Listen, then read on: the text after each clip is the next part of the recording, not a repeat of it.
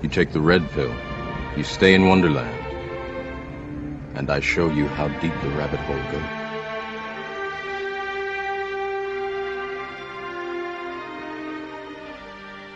You are now jacked into the virtual matrix.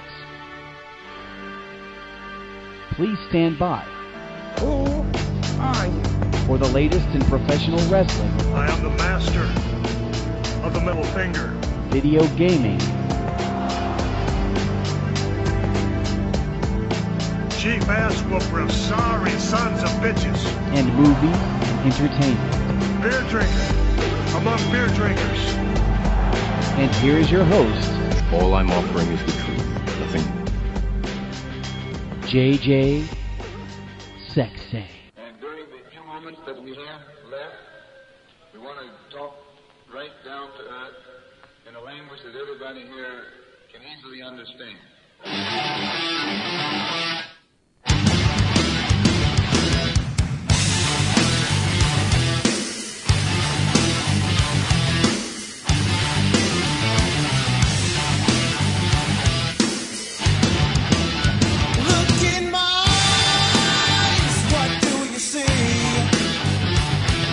The cult of personality. I know your anger, I know your dreams. I've been everything you wanna be. Oh, I'm the cult of personality. Like Mussolini and Kennedy. All right, guys, good evening and welcome to another edition of Unplugged right here on the SNS Radio Network. I am Mr. Money on the Mic, JJ Sexay, back with you once again to cover another thrilling episode of Smackdown, now currently on the SyFy Network. And there's still people out there that are very upset, like Walkie, that Smackdown is on the SyFy channel. And, you know, I mean, granted, last week, the rating for SyFy, I think, came in at about a 1.7, which is lower than the My Network TV. But you got to remember, I mean, Smackdown going to SyFy, it's now on a cable network. I think it's going to do well over there. I know that there are even pessimists that join us every week here in the chat room that think 6 months from now, that the WWE is going to close its doors. That's just not going to happen, people. I just don't know where that logic comes from, and quite frankly, I feel even stupider for having even said that in regards to certain people in the chat room. With that being said, let's get our music queued up and run right into Smackdown for the second week in a row on the SyFy channel.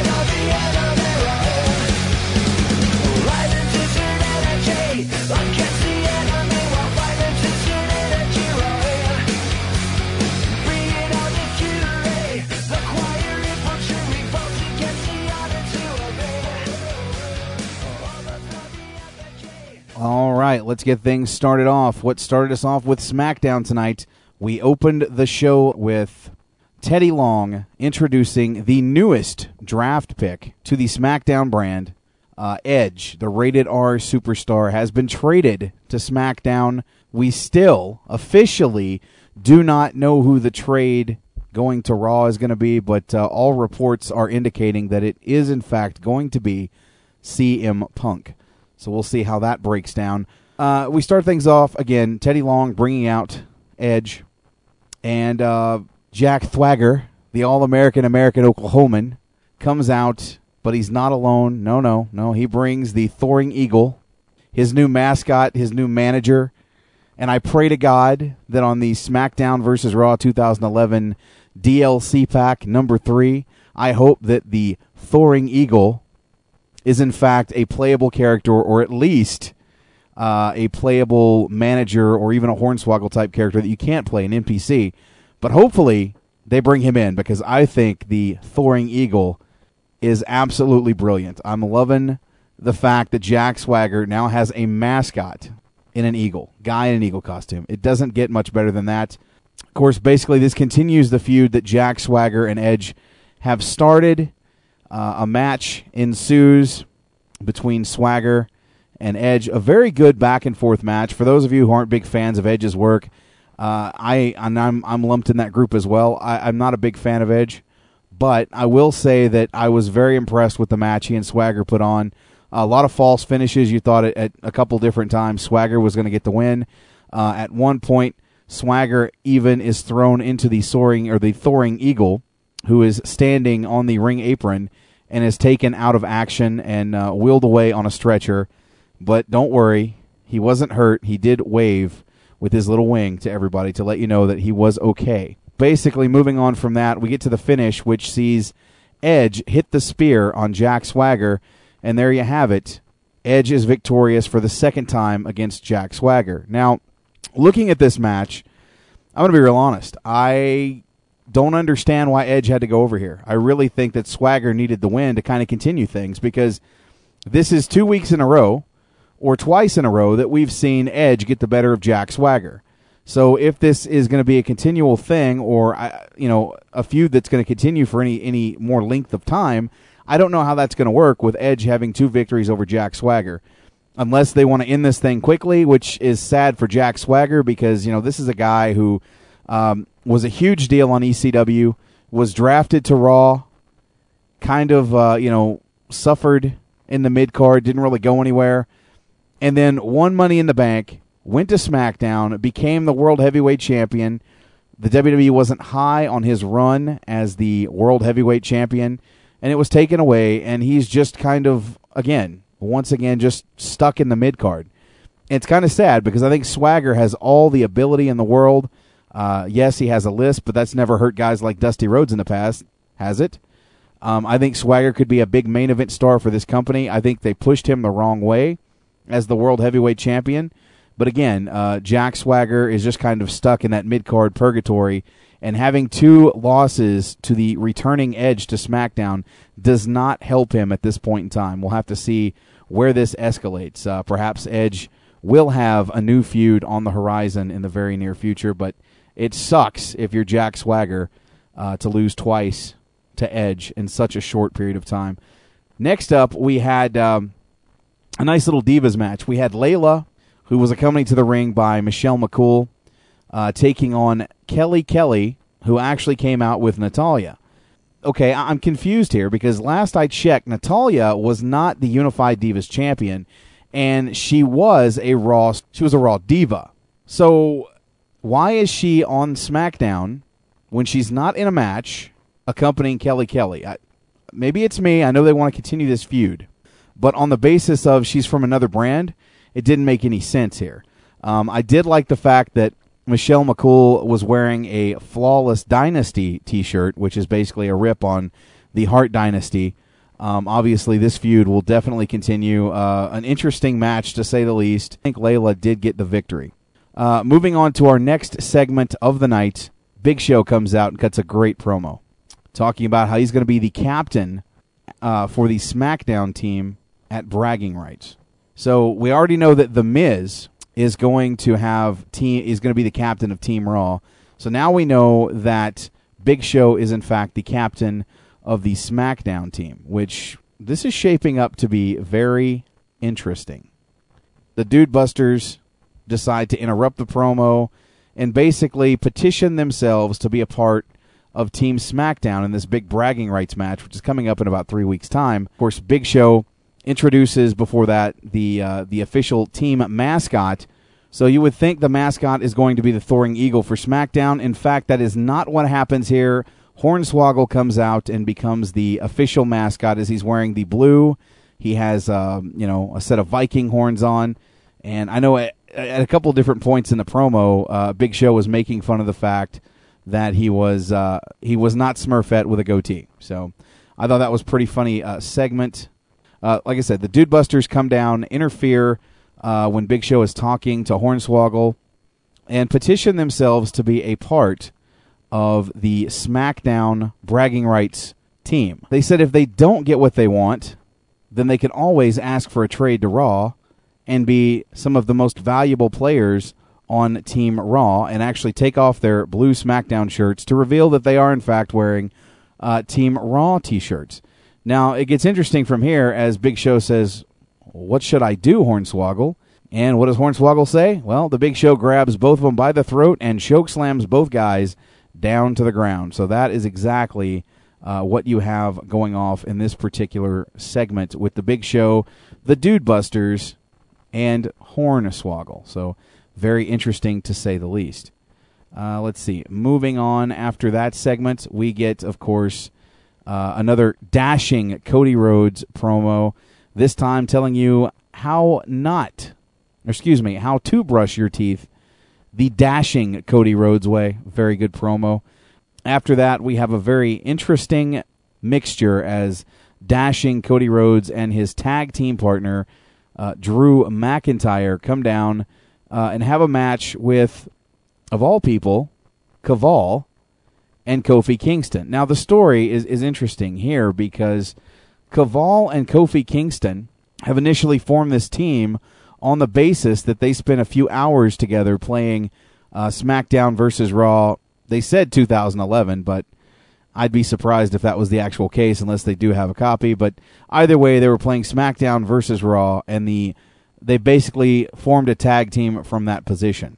So a very interesting way to put your tag team people together. Kaval and Kofi Kingston taking on dashing Cody Rhodes and Drew McIntyre. Of course, in the end, McIntyre and Rhodes got the win over Kingston and Kaval. So the next segment to come out, they've been plugging this all night, ladies and gentlemen, that Kane was going to make a special message for The Undertaker. So Kane and Paul Bearer actually makes his way down to the ring, stands in the ring, and announces his own son, the Devil's favorite demon, the World Heavyweight Champion, Kane, to come down to the ring. A very good promo from Kane, of course, as the music playing in the background is normal, which I think is to some extent cheesy, but it really works with the promos that Kane's getting across. Basically saying that he's had this plan for a long time and The Undertaker's end is soon, and, very good promo by Kane, and I'm looking forward to seeing where this is going to go. As we all know, in about 3 weeks' time, it looks like we are going to have a Buried Alive match between Kane and The Undertaker for the World Heavyweight Championship. So it's going to be interesting to see how that, in fact, does play out over the course of the next few weeks. Next up, we actually had an Intercontinental title match. A very good Intercontinental title match, in my opinion, as Dolph Ziggler, the reigning Intercontinental Champion, defended against Montel Vontavious Porter. Of course, Dolph was accompanied to the ring by Vicky Guerrero, but during the match, at one point, Vicky walks away from Dolph Ziggler, and the match continues. She leaves. But shortly thereafter, Caitlyn, the rookie diva of Vicky Guerrero, makes her way down to ringside to cheer on Dolph Ziggler, and at one point helps him get the victory as MVP had Dolph Ziggler set up for a maneuver. He runs to the ropes. Caitlyn grabs his foot. When he turns around, Dolph Ziggler takes the opportunity to hit the zigzag for the 1-2-3, and Dolph Ziggler still your Intercontinental Champion thanks to interference from Caitlyn. Of course, this does not sit well with Vicky Guerrero, who is standing at the edge of the ramp, looks down, and basically Dolph Ziggler pushes Caitlyn away and tries to convince her that everything is okay. Obviously, that's not happening. Vicky Guerrero wants no part of this, and Dolph Ziggler yells to her, "I love you, Vicky. I love you." So Vicky Guerrero not having very good luck in the department when it comes to men on this brand. I mean, she's gone from being the wife of Eddie Guerrero to obviously being the wife of Edge. Eric Escobar was her boyfriend for a time, and now we have Dolph Ziggler, her latest boy toy. So Vicky Guerrero, that cougar, man, she just doesn't have any luck with the male sex, as it were. And I wonder why. I think Obama actually had a quote once: "If you put lipstick on a pig, it's still a pig." Well, go figure. On that note, we get to the main event of the night, and my God, was this a pay-per-view quality match? Why they put this on free TV, I will never understand. I really think this would have been better suited for bragging rights. Makes me wonder if there is, in fact, a possible problem with Alberto Del Rio or even Rey Mysterio. They wanted to get this feud out of the way, but we've seen over the course of the last few months, since Alberto Del Rio made his in-ring debut to the SmackDown brand, his getting the better of Rey Mysterio, whether it was putting him out of his misery and breaking or basically messing up the arm with the chair. Even to, a couple weeks back last week we saw, Alberto Del Rio come down with a chihuahua with the Rey Mysterio mask. So this has been brewing for a while. Well, we actually had a match between these two, and main event quality all the way. This could have been a main event for a pay-per-view. Alberto Del Rio was fantastic. Rey was absolutely phenomenal. And, of course, the finish came with the 619 and this body splash from Rey Mysterio on a very prone and beaten Alberto Del Rio for the win. So there you go. Rey Mysterio getting a little bit of revenge after after being tormented by Alberto Del Rio over the last little bit. So very, very good match in my opinion. I still say, why did you not put this on pay-per-view? But hey, every now and then it's nice to get a great match like this on free TV. So I can't really bitch and complain too much to the WWE. Overall, I give both guys all the credit in the world. They put on a 5-star match, and I hope this isn't the end of Rey Mysterio, Alberto Del Rio. But if it is, it's going to be interesting to see what road both men take from here on out. But that was pretty much your SmackDown recap for tonight. Like I said, I give the show 2 thumbs up. I thought it was very good. A very entertaining edition of SmackDown. The comedy bits between Edge and Swagger, I think, are going someplace. I hope this feud isn't dead yet. But with Edge getting 2 wins back-to-back, I kind of think maybe that's where it's headed. It might be done as quickly as it started. Please, WWE, if you're listening to this broadcast, do not get rid of the Thoring Eagle, because that is awesome. I mean, that's going to go places. With that said, again, guys, that was your SmackDown recap right here on Unplugged. At this time, I want to bring on my official news source right here on Unplugged, from headlockstoheadlines.com, Chris Kelly. What's going on tonight, buddy? Man, not much. Just, man, I'm loving my music. Yeah, you got some cool music, bro. You do. Man, I know. Last night when I was watching Impact, I was actually expecting my theme song to play when they played RED's theme song. Just saying. But yeah, you mentioned Alberto Del Rio. But apparently, he was very close to quitting WWE just before his debut. Apparently, he was said to he was upset about the money he was making and not receiving much publicity.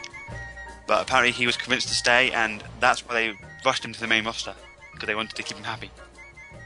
Yeah, I remember reading a report not too long ago that he wasn't happy that they took him out of the mask, and he wasn't happy with a lot of things. And a lot of the guys in the locker room were like, look, man, they're going to give you a big push. You need to keep your mouth shut. So it's interesting to see how this is going to play out. I mean, I really think that if utilized correctly, I think he's bitching now that he's not making enough money. I mean, this guy needs to just sit back, go out there, and bust his ass. And if he's as good as I think he is, I think he's going to be a major star for this company. And he's going to make major money down the road. But my God, man, I just, the egos of people today, I don't know.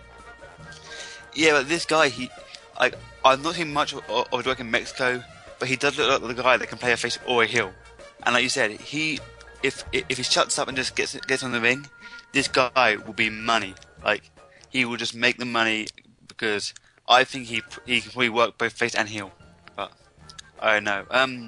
What else we got? As you mentioned already, apparently CM Punk is going to Raw. I mean, that's not officially confirmed, but he's been working a few house shows over the past few days, so who knows? Then Now, you might have noticed, Michael Cole was on SmackDown this week. Yeah, I did notice that, yeah. Apparently, and according to PW Insider, he will now become the voice of SmackDown. I'm not sure if he's still going to be on Raw. I don't know, but apparently, Vince McMahon is said to be high on Cole and feels that he will help establish SmackDown on SyFy. So, if he does move from Raw to SmackDown permanently, who will be the voice of Raw? You know what? I think that he's going to be both. To be honest, Crowley, I think that's probably where they're going with that. But wouldn't that be overexposure? Too much Cole? Because you get him on Raw and NXT? Well, I mean, let's think about it. Who could be the voice of the general manager on Monday Night Raw? I mean, if Cole goes to SmackDown and only stays on SmackDown, that's not going to work. I mean, we could have a situation arise early on in SmackDown, if you remember the first iteration of SmackDown on the, the UPN network. Jerry Lawler and Michael Cole did commentary for both broadcasts. Yeah, it's possible, but fans these days will bitch anyway. And it would be kind of cool to see if they did bring someone up. I think Matt Striker would be awesome on Raw. I don't know, man. I'm honestly annoyed by Matt Striker a lot of times. I think he's too damn cerebral sometimes with the shit he does. He always has to give somebody a faction name or some stupid quip. I don't know. I think Striker, I liked him initially, but I think he's gotten a little overboard. But Striker does call old moves by their original name. He is breaking out names that I've not heard in years. So, and I think he has talent. Or hell, even possibly CM Punk. CM Punk impressed me when he did commentary on NXT a few weeks back. I know you missed it because you don't follow NXT, but he actually did commentary a few weeks back, and he was pretty damn funny. So I think CM Punk has a future in commentary once he retires from the squared circle. I think we're quite a while away from that, though. It depends. Apparently, his move to Raw is basically they've done that because they have no plans for him, and I don't see what plans they have for him on Raw. We must see the feud between Daniel Bryan and CM Punk. That feud must happen whilst they're both on Raw, because I think that would kick ass. Speaking of Raw, apparently Michael Tara was removed from the Nexus due to a groin problem, so he'll be out for a few weeks. Unfortunately, what else do we have? Apparently WWE is thinking about bringing back WWE Heat, which of course was their pre-show to pay-per-views. This is in hopes of gaining last-minute buys. Now, I'm not sure what you think, but I used to love Heat. He used to always be a fun show. You know what? I'm with you, man. I think that bringing back a Sunday Night Heat type program leading into their pay-per-views would be a fantastic idea. I'm all for it. So if the WWE wants to go that route, they have my support 100%. I mean, when you think about it, it's a good way to get the dark matches that wouldn't exactly be on the pay-per-view on live TV at the arena before the show.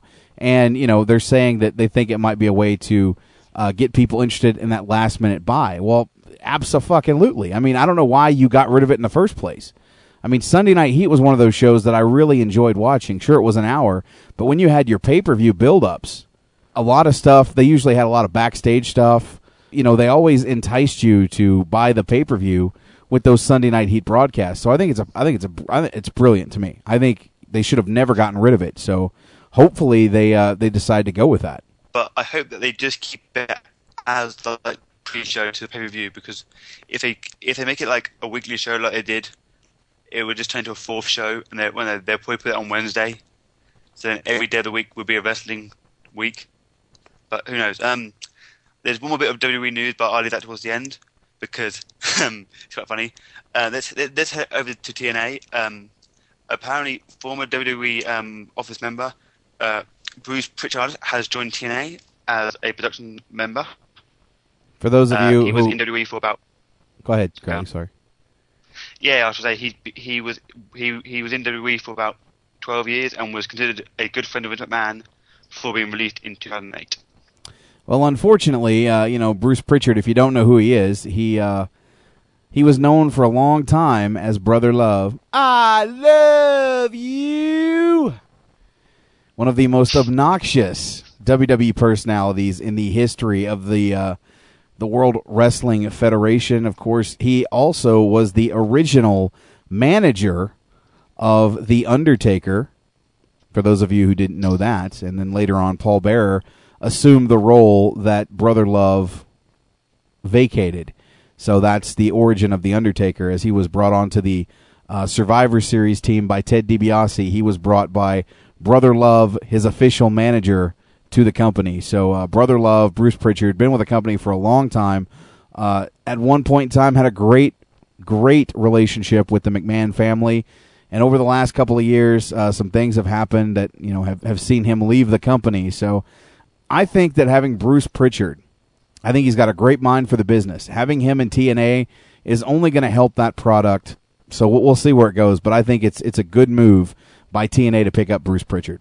TNA have also re-signed Team 3D to contracts over the past month. Their contracts have been up, and people were wondering if we would see them again. Apparently, they signed new contracts this past weekend, and will return next week to set up a feud, possibly with Bubba Ray going back to being a heel, and Devon going back to being a face, kind of continuing their feud to the one that happened just before Hardcore Justice.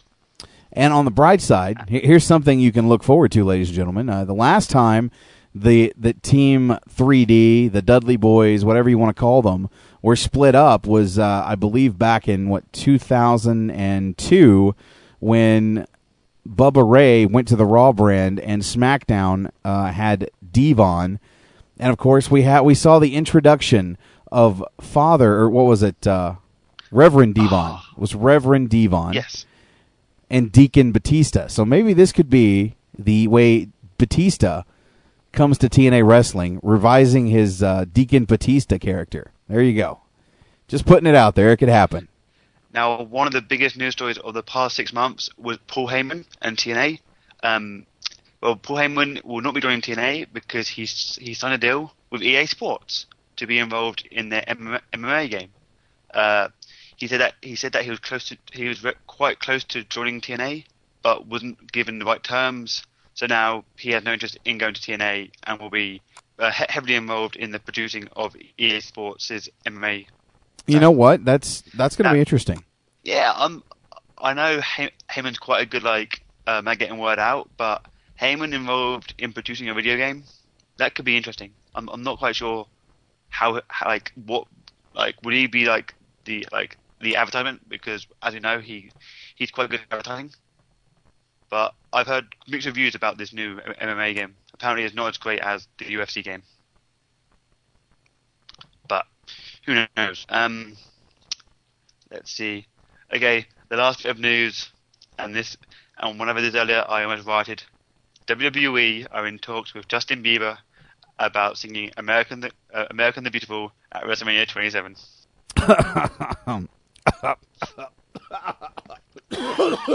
Oh my God, I'm calling bullshit on that one.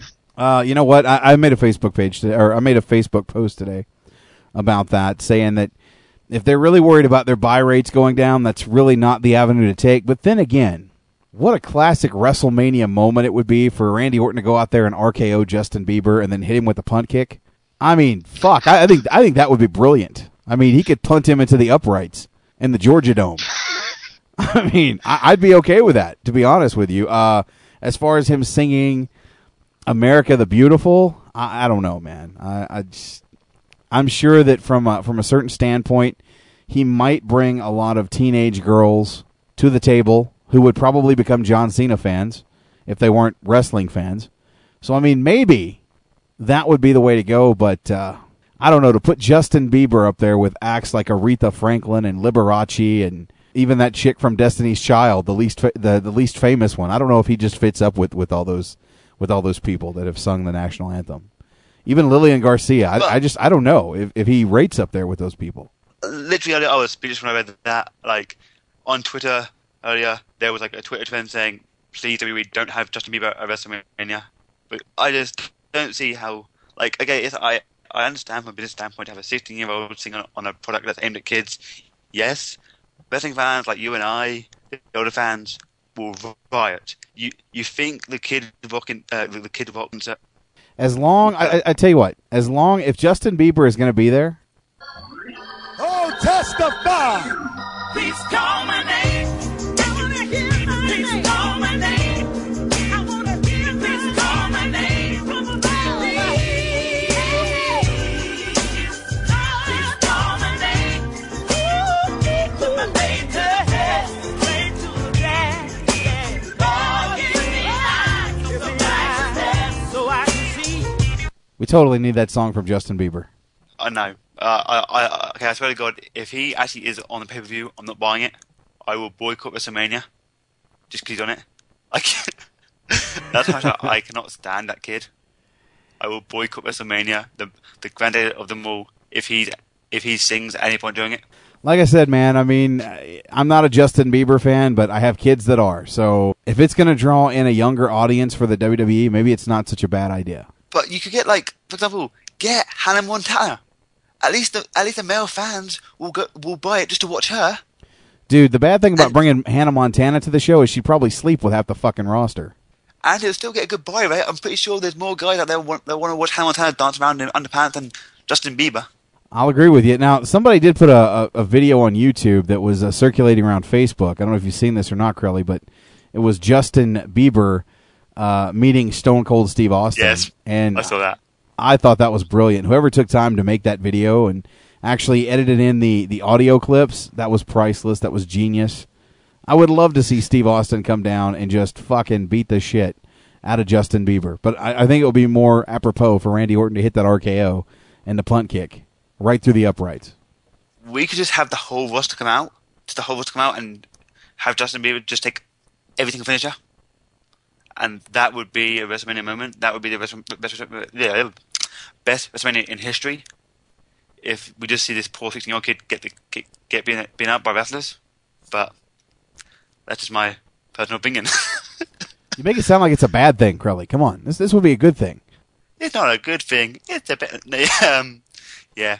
But no, JJ, we can't say beating up 16-year-old kids is good on pay-per-view, man. That's bad. Well, it's certainly not good when you're running for Senate. Wow. Could you imagine, like, all the kids' mothers that would complain if Justin Bieber got beaten up on WrestleMania? Yeah, I'm pretty sure that would pretty much kill any momentum. Granted, though, her Senate run's going to be over there. Yeah. I don't follow politics much, but is she winning the poll? Actually, the last I heard, she's dropped down by 11 points, and I believe her competition right now, Blumenthal, is beating her by about an 11-point margin. So things are not looking very good for Linda McMahon right now. I don't think she's going to rebound and win this thing. So we'll see what happens after this race is over. Yeah, like I don't expect WWE to bounce straight back to being PG-13 or whether it's TV-13 over there in America, just because right now it makes so much money. But who knows? As soon as she wins or loses it, you know the fans will be straight away demanding that it returns to the era and have blood and gore. So who knows? That is very true. And Trent Phoenix says that Eyes of Righteousness needs to be the song of the night. So for you, Half Mage, Song of the Night will in fact be Devon's old theme from the WWE, Eyes of Righteousness. There you go. Ask and ye shall receive. Did you get a chance to watch last night's Live Impact by any chance? I did. I DVR'd it, and I tried to watch as much of it as I could live. And in my opinion, it was a very mixed show. Some of it was decent, some of it not so much. I thought that Flair and Foley was decent. I thought they went through a lot. To see Flair actually jump off the top rope onto Foley, who was on a table, was amazing. For a guy that's Flair's age to do the shit that he did in that match. I mean, both of them were a bloody mess. You know, we were taking bets in the chat room who was going to blade first. I said Flair, but I was wrong. Foley ended up getting busted open first. But man, that bump that Foley took from the entrance ramp through the table, that looked like it hurt. Cause it looked like he missed a table and his hip hit the concrete. And I know on Twitter he was saying that he was pretty banged up. So you know what? Yes, it was a brawl match, a brawling match, but it was still a fun match. It was. I mean, it's interesting to see the greatest of all time in Ric Flair take on the guy he labeled as a glorified stuntman to in that match. I mean, I thought both guys, pulled out a lot of stops. We saw a lot of sick and disgusting things, but in the end, Mick Foley gets the win. And, of course, the stip was that Flair had to kiss his ass on live TV. And, of course, Flair's interpretation of kissing Mick Foley's ass was actually kicking Mick Foley's ass as Fortune comes down, and they all beat the living hell out of Mick Foley until EV 2.0 finally makes the save. So, interesting to say the least. And then Flair cuts a promo talking about, this is how we kiss your ass. So, I don't know. I think the best point of that, like the best part of the night, was probably Mickie James' debut. But I wasn't a fan of how they showed her backstage before she came out. That kind of ruined it. But to see her in TNA, she looks in great shape, and I do expect her to be flirting with with the women's title very soon. I would love to see WWE give Gail Kim the Divas belt, so she can beat Mickie James to be in the first women to hold the Divas Women's and TNA Knockout belt. See, I hope that I hope that doesn't happen, because Natty Neidhart is next in line here, and I would be pretty pissed if they screw her over just to put Gail Kim over, just to beat Mickie James to the punch. Yeah, Natty deserved it, but it would be pretty funny just to see WWE go, up yours, TNA, we're going to beat you. Yeah, but see, at this point, they couldn't do that. They'd have to build Gail up, because she's been nobody for the longest time there. I mean, the worst move Gail did was make the comeback to WWE, because they've done nothing with her. Yeah, she was kind of unlucky when she returned. At that time, the Divas just became eye candy. So, it's just quite unfortunate. What else went down on Live Impact? My mind's gone blank.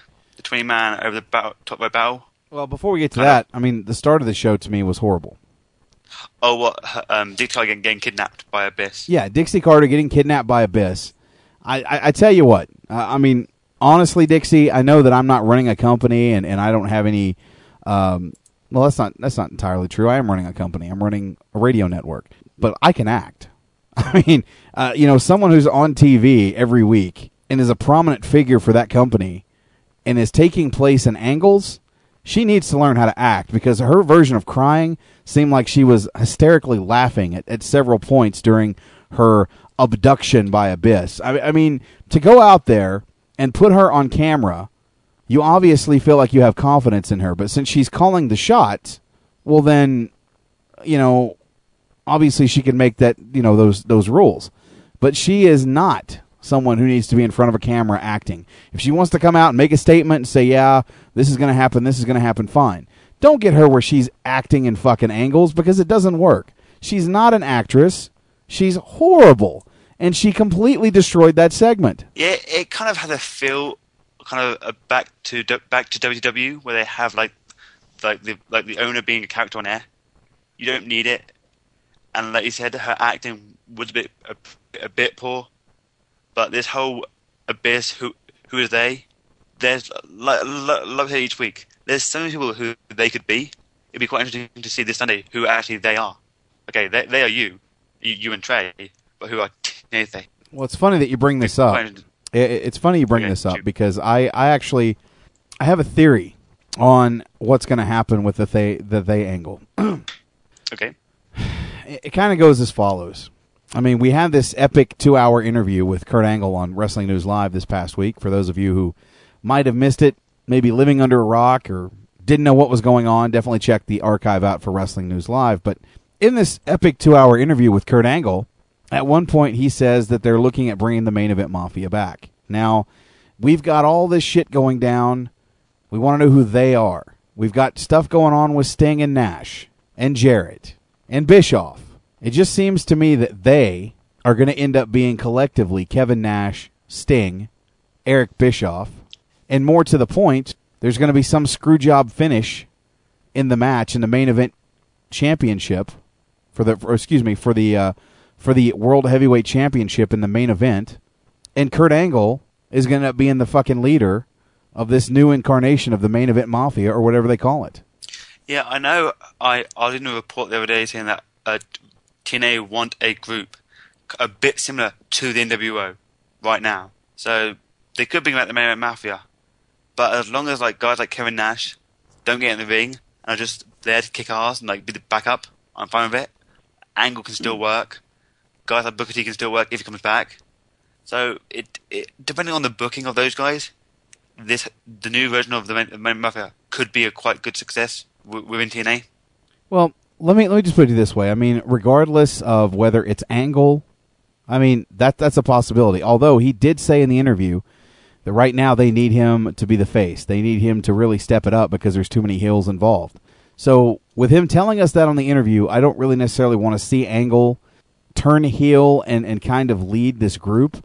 I would almost think we'd be better off seeing a guy like Anderson being the forefront of that group, because Anderson, I think, is a much better heel than he is a face, and then you could have guys like Jeff Hardy and Kurt Angle as your top baby faces. And I still say they need to do something, and I brought this up to Kurt Angle as well, and he agreed that AJ Styles should absolutely be the biggest face in that company. So at some point down the road, I'm ready to see Kazarian and the rest of Fortune oust AJ Styles, because I think that's what that company needs more than anything, is AJ Styles back as the main face in that company. But honestly, whether it's Angle or Anderson, one of those two has to, would have to be the forefront of this new Main Event Mafia group that they're probably going to have. I mean, there's been rumors circulating around that they're looking at having some NWO-type faction in TNA. And, of course, that's kind of where I got the idea from Kurt Angle that, they were talking about bringing back the Main Event Mafia. Now, he didn't confirm anything, but with him making those comments, it kind of leads me to believe that maybe that's the angle that they're going with. As far as his stipulation that if he loses, he'd have to retire, if he was screwed over, then obviously he wouldn't want to retire. He'd want to get his vengeance. So he can sit there and say, yeah, if I don't win, I'm going to retire. But if you get screwed over by the head guy, Eric Bischoff, or anybody else in that particular match, then I would think that him saying, "Oh, I'm going to retire," would completely nullify that. Well, yeah, like have him get screwed over by Bischoff, and have Dick Starr go, "Well, I'm the owner of this company. He's rehired." And then don't you? You already have a good and bad side. You have Bischoff siding with the new faction, and you have Dick Carter being the face which he's meant to be, teaming with the heroes within TNA, like the quote unquote TNA frontline once again. Would sound, wouldn't it? Well, now Trey is in the chat and he says if Anderson pins Hardy to win, then Angle can say he wasn't pinned and didn't lose. You're right, but that's not the point, Trey. He said if he does not win the match, he is going to retire. Mm-hmm. So even if he doesn't get pinned, he still loses the match by not winning the championship. So that's still in effect. Yeah. The only way that I could see him reneging on that is if, in fact, he lost, via some means by some outside party. I mean, I don't really think that would work any other way. So either Anderson either Angle is going to win the title and possibly turn heel, or one of the other two guys is going to win that title, and Angle is going to have to be forced into reneging on what he said he was going to do. I mean, with Angle winning the $100,000 Battle Royal, which we didn't cover, but in that particular thing, Angle and Anderson were the last two. Of course, Angle hits the Angle Slam and takes Anderson out of the ring to win $100,000. So with him going straight through that, gives him a lot of momentum and going into Bound for Glory. I think it would be a waste at this point to have him not only win the Battle Royal, but also win the championship at Bound for Glory. So I'm really wondering where this is going to go. I mean, I'm looking forward to tuning in on Sunday. I know there are people out there that are just bitching about how it's going to be an atrocity on Sunday. I don't think it's going to be an atrocity. I think it's going to be a good show. I'm really confused as to which way they're going to go. They really have me stumped. I'll say that about TNA right now. I'm very stumped. Well, whoever it's going to be, fans will shit on it. If it's someone out of the blue, like, let's just say, Goldberg, for example, just random name, people say he's too old. If they pick someone within TNA, like Bischoff, people will say it's rubbish because they can't think of an idea. So, whatever way it goes, there'll be that 10% of the wrestling fans who will hate it, no matter what. So, I hope as a wrestling fan that TNA do something amazing. because this 10-10-10 they've built. This is the one period that they built up really well. So as a fan, I'm hoping that's a really fun angle, and of course I won't be able to watch it live, but I'll be able to listen to the archive of Sunday Night Showdown on Monday morning. So who knows? It should be a fun night. I think so. Is there anything else major going on in the news? Not that I can really think of. I did get a chance to speak to one Gregory Helms on Thursday night, which was last night. I didn't really ask him too many questions because I had about 5 minutes. So I didn't really want to cross the line. He spoke about the youth movement within WWE, saying he thinks that the youth movement is happening a bit too fast, saying they're pushing guys a bit too quickly onto TV, and fans are tuning in going, who's this? And that while TNA aren't pushing youth people, they are pushing old guys. The old guys can still draw. So, yeah, there's no real big news apart from that, to be honest. Well, as far as him talking about the youth movement is happening fast, I mean, it has to, because the WWE wasted so much time over the last 5 or 6 years only pushing John Cena to the moon. And in doing so, you neglected everybody else. So now that you've got guys like Triple H and Shawn Michaels and The Undertaker and Kane even possibly going to step down soon, I mean, you got a changing of the guard. So really, when you think about it, the WWE's got to make better strides next time to build more than just one guy. I mean, John Cena has carried this company on his back, or at least that's what they've tried to make him do. They have put him the focal point, and even Angle brought up that every time he sees a advertisement for the WWE, you're watching the USA Network, you get 20 different commercials in an hour about John Cena on Raw. He's in all the publications, on the covers mostly. It's all about John Cena. And they've got to stop doing that. I mean, now they've got The Miz coming up. Sheamus is becoming a big deal. And I wanted to talk about this really quickly because there was a lot of butthurt. We didn't get a chance to talk about this on Monday night. There's a lot of butthurt by a lot of the internet wrestling fans right now that are upset about Sheamus beating the living shit out of Daniel Bryan.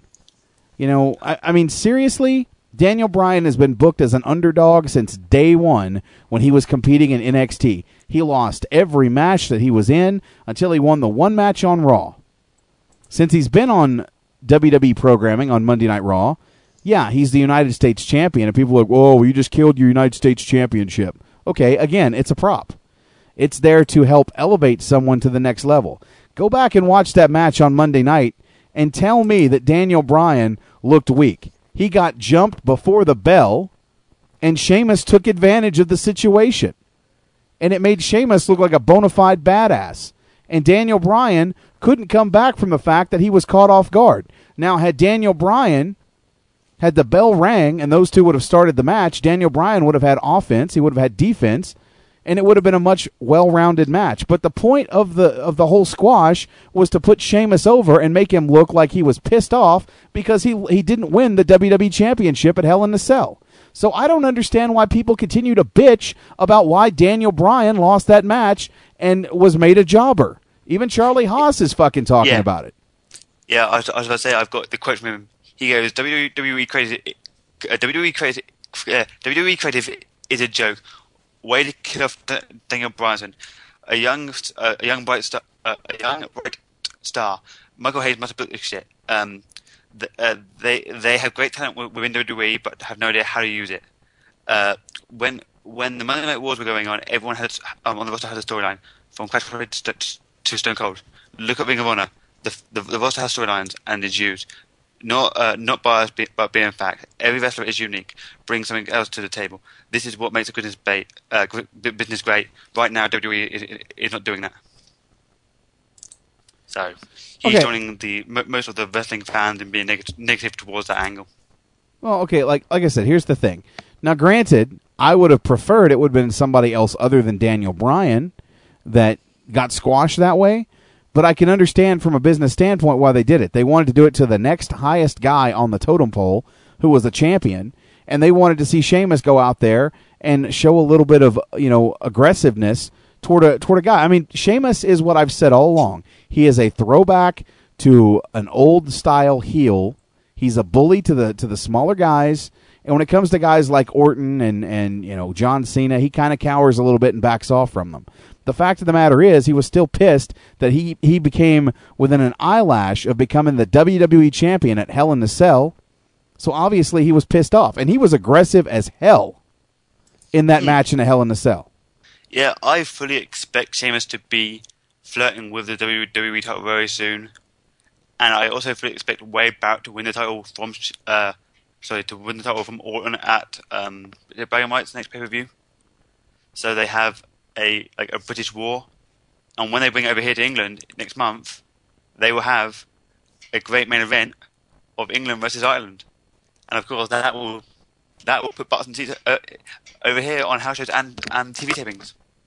So those two guys right now in the WWE are probably, along with the Miz, the biggest upcoming stars in the company. Good point. But I guess with that said, that's pretty much. Oh, we didn't cover Hogan. That was a major story. Oh, yeah. And Hogan had back surgery. He was in intensive care. The footage was shown on Impact. He won't be able to do much for about 6 weeks now. I guess we wish Hogan the best in his recovery. It sucks to see a legend like that in such a bad shape. And as much as I don't see him in the ring, we don't want any legends being injured. So I guess from everyone at Headlock and SNS, we wish Hogan the best in his recovery. Absolutely. I remember 5 years ago, 2005, when Hogan made it to the Hall of Fame. I remember him talking about how all the other members of the Hall of Fame that year, he looked better than all of them. He was in better shape than guys like Paul Orndorff. He had taken better care of himself than all those guys. He wasn't overweight. He was still in shape. Still looked like $1 million. Just 5 years later, Hogan's lost a little bit of size because he's had to have, back surgeries, and he's lost inches. I mean, Hogan is in a bad way now. Maybe all that steroid use is finally starting to catch up with him. Yeah, and wrestling matches at his age will always take it out of you. So maybe this will be a wake up call to Hogan to finally retire for good. And whilst Hogan can be an on-air character, I don't mind about that. Just stay away from the ring, because I think one more match might properly injure him. And no wrestler wants to be properly injured, broken leg, broken arms, broken neck. So yeah, maybe this wake up call. I agree. I think this is the finality for Hulk Hogan. I don't think that at this point in time, when he does recuperate from this surgery, at no point ever should he ever step in the ring for anything. I mean, other than to maybe come out and cut a promo and be an authority figure, but Hogan should never, ever wrestle another match, and I hope that he doesn't. And I don't wish any ill will, because, growing up, I was one of the biggest Hulkamaniacs out there. I used to say my prayers and eat my vitamins and, look up to the Hulkster, brother. But those days have passed, and I wish Hogan the best in his recovery. It's kind of sad that he will not officially be a part of Bound for Glory this weekend, because obviously he's going to be in a lot of pain. If he does show up and it's a work, then, I'll say that, way to go for working us there, Hulk. But I think it's legit, and it just kind of sucks that the biggest pay-per-view for TNA, Bound for Glory, one that he has never been at. He was supposed to be at Bound for Glory, 6 years ago, back in 2004, and that fell through. He ended up going to the WWE.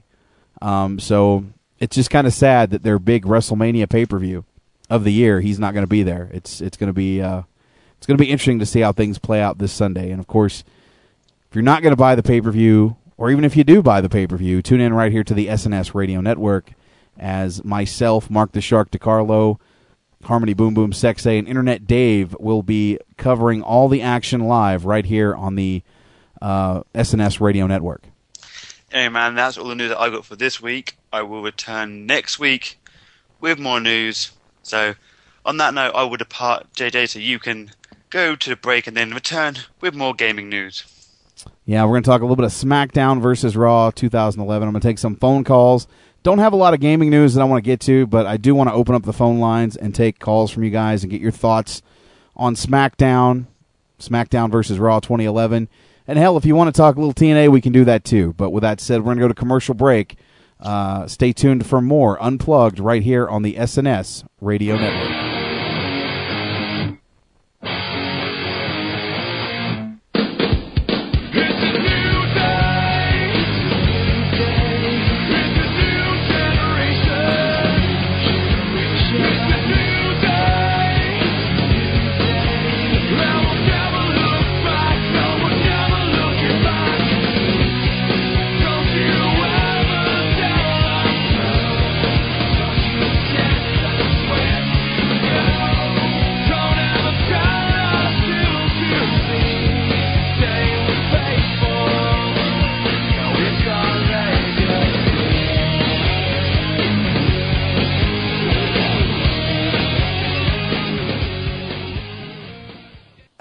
Voices in my head, they counsel me, they understand, they talk to me. Since 1996, Audio Wrestling has been getting in the ring as your definitive source for all your wrestling desires. Interviews with some of pro wrestling's biggest stars. Providing you with a wide selection of award-winning wrestling shows from past and present, such as Ministry of Slam, Monday Night Mayhem, In Your Head, WrestleCast, Sunday Night Showdown, Wrestling News Live, Between the Ropes, RVD Radio, WrestleCast, and Wrestle Talk Radio, and many others. If you can't get enough Mad Mania, climb into the ring with Audio Wrestling. www.audiowrestling.com. And check out all the real voices of wrestling radio. Audio Wrestling, keeping you tuned in since 1996.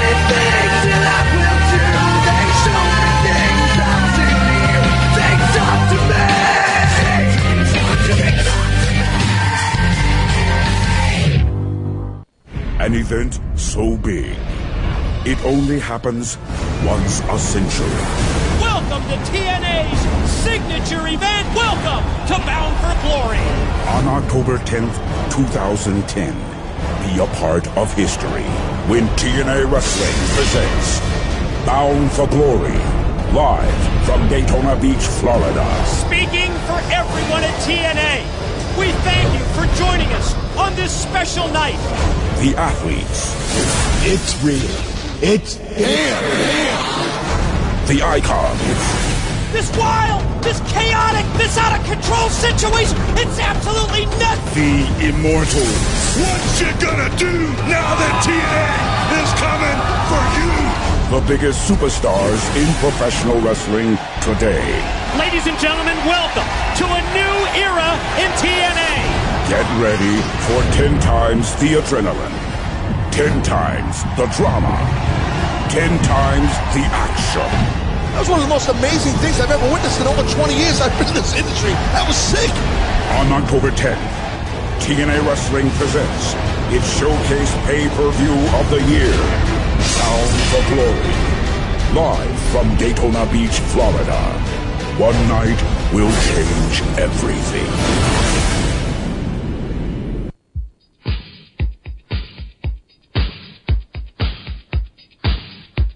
Hey guys, it's me, Mr. Money on the Mic, JJ Sexay of Sunday Night Showdown.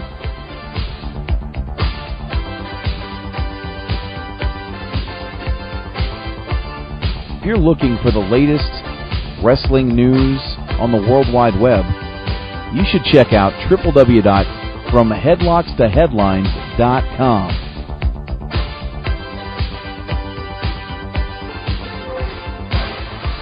It's the official news source for Sunday Night Showdown, and you should make it your official news source as well. Once again, that's www.FromHeadlocksToHeadlines.com. Can you dig it, sucker? This is Booker T, the 5-time WCW champion, and you're listening to SNS Radio Network. Can you dig it, sucker?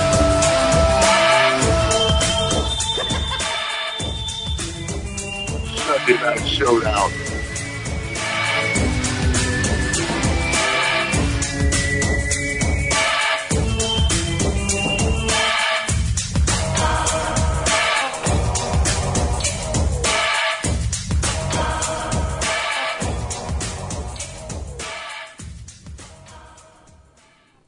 JJ Sexay.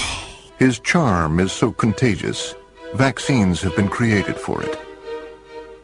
Years ago, he built a city out of blocks. Today, over 600,000 people live and work there. He is the only man to ever ace a Rorschach test. Every time he goes for a swim, dolphins appear. Alien abductors have asked him to probe them. If he were to give you directions, you'd never get lost, and you'd arrive at least 5 minutes early.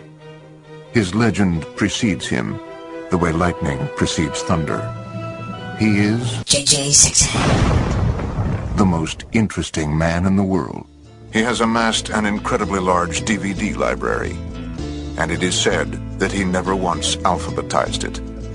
If he were to mail a letter without postage, it would still get there. When it is raining, it is because he's thinking about something sad. The pheromones he secretes have been known to affect people miles away in a slight but measurable way. He once punched a magician. That's right, you heard me. His blood smells like cologne. His hands feel like rich brown suede. JJ6A. He is the most interesting man in the world. I don't always drink beer, but when I do, I listen to Wrestling News Live. Stay thirsty, my friends. Stay thirsty.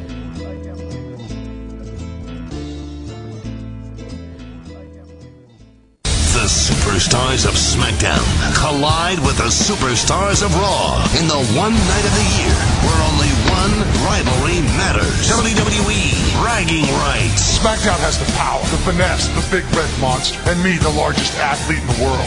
Raw has the size, the speed, the heart, the soul, and me, John Cena. Which brand will reign supreme? You're either Nexus or you're against us. WWE Bragging Rights, live Sunday, October 24th, only on pay-per-view.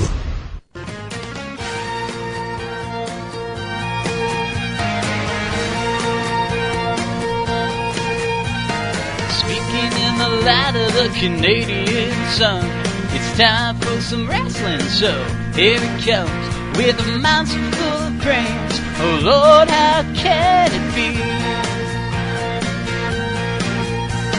He starts analyzing as I look up. He opens up his notes, baby, not a sign of dust, just a sentence from his mouth and he is inspiring me. It's time for JJ Sexy. It's time to turn it on. Oh, you know it's time to turn it on. He's always watching wrestling. Oh, yeah, he's got something on watching. Saying what's right and wrong. Oh, he's saying this is right and he's saying that's wrong. He knows a muscle buster from his side DDT. That's why I listen to him when he yells at the TV. And he's the only one who really gets the WWE. It's time for JJ Sexy. It's time for JJ Sexy.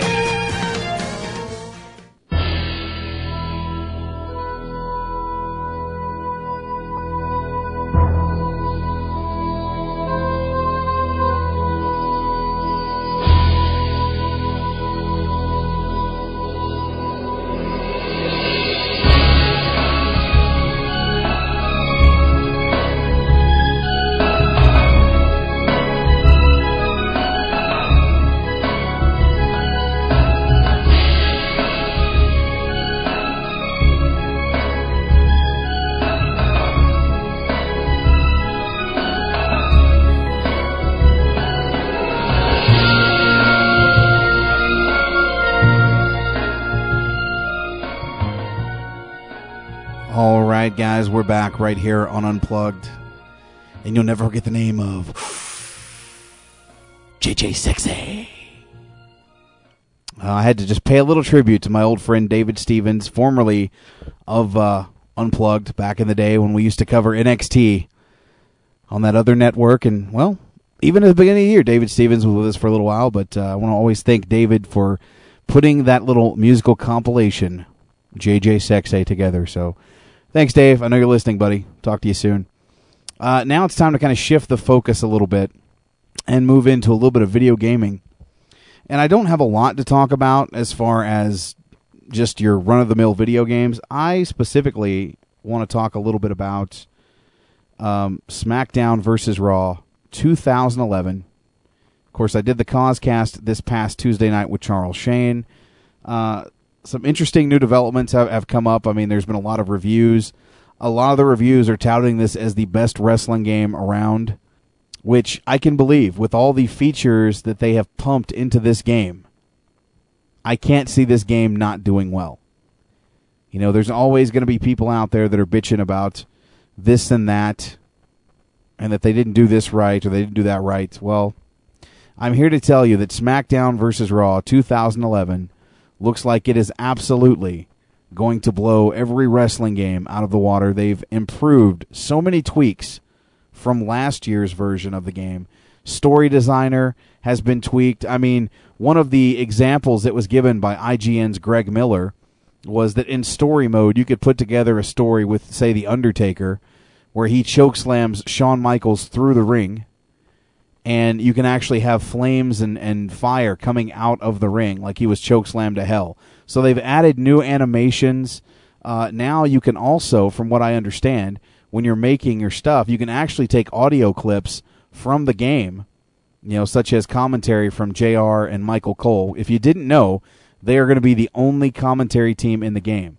So for every arena, for every event that there is commentary, it is strictly Michael Cole and Jerry the King Lawler. And the reason they did that was because when all the switches were going around with the different rosters, the only two that were for sure were King and Michael Cole. And I think that works fine. You go back to the old days, like I said, and Michael Cole and Jerry the King Lawler both called Raw and SmackDown back in the day, so I don't see that as a problem. I know there's a lot of people out there bitching that there's only one commentary team, but hell, I think it works. I really do. I don't have a problem with that. But yeah, you can actually take sound clips and pump them into your story mode now, which should make for a very interesting way to go about things. Also, I don't know if you heard, the universe mode is very expansive. So I do have a clip right here. This is Dan Ryan, and he's going to break down the WWE universe mode for you guys. What's up, everybody? This is Dan Ryan. I'm a game designer on SmackDown vs. Raw 2011, and today I'm going to be telling you about a feature that we are all super pumped up about. It's called WWE Universe, and I cannot wait for you guys to get your hands on it in October.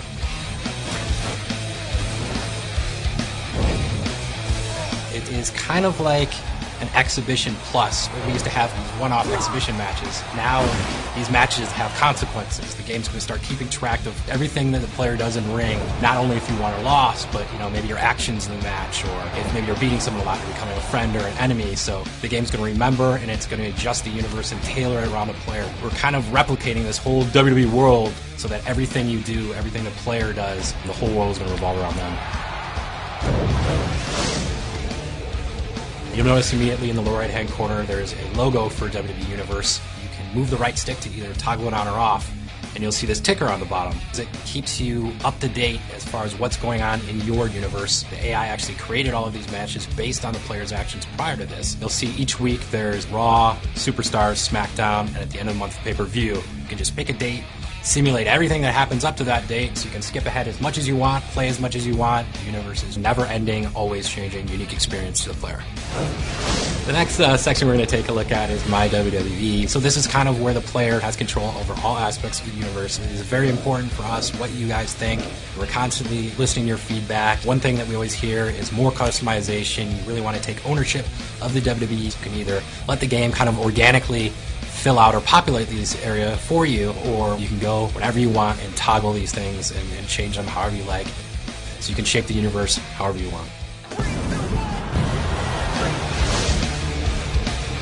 We've added over 100 cutscenes / moments that happen during actual matches to really communicate that this world is being built around you and that you're affecting your WWE universe. We're going to be playing matches all the time, and kind of new, cool moments that you may or may not recognize from programming are going to happen. It's really going to feel like you are a WWE superstar. Hey, look who bought a ticket for this one. And in the front row, no less. All of us here are super pumped up about WWE Universe, and if you weren't sold already, we're going to leave you a whole collection of kick-ass moments, all these spontaneous things that happen in WWE Universe.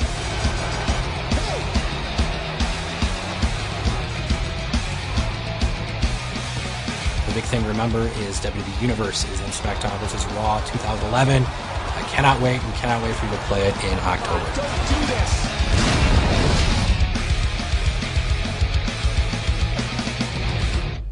And there you have it, Dan Ryan basically breaking down WWE Universe, which I cannot wait to take the E-Fed to new heights in WWE Universe. I'm going to take out all the Raw and SmackDown superstars, insert all of the E-Fed, and see what kind of chaos ensues in Universe mode. With that said, they also did release some new superstars this week.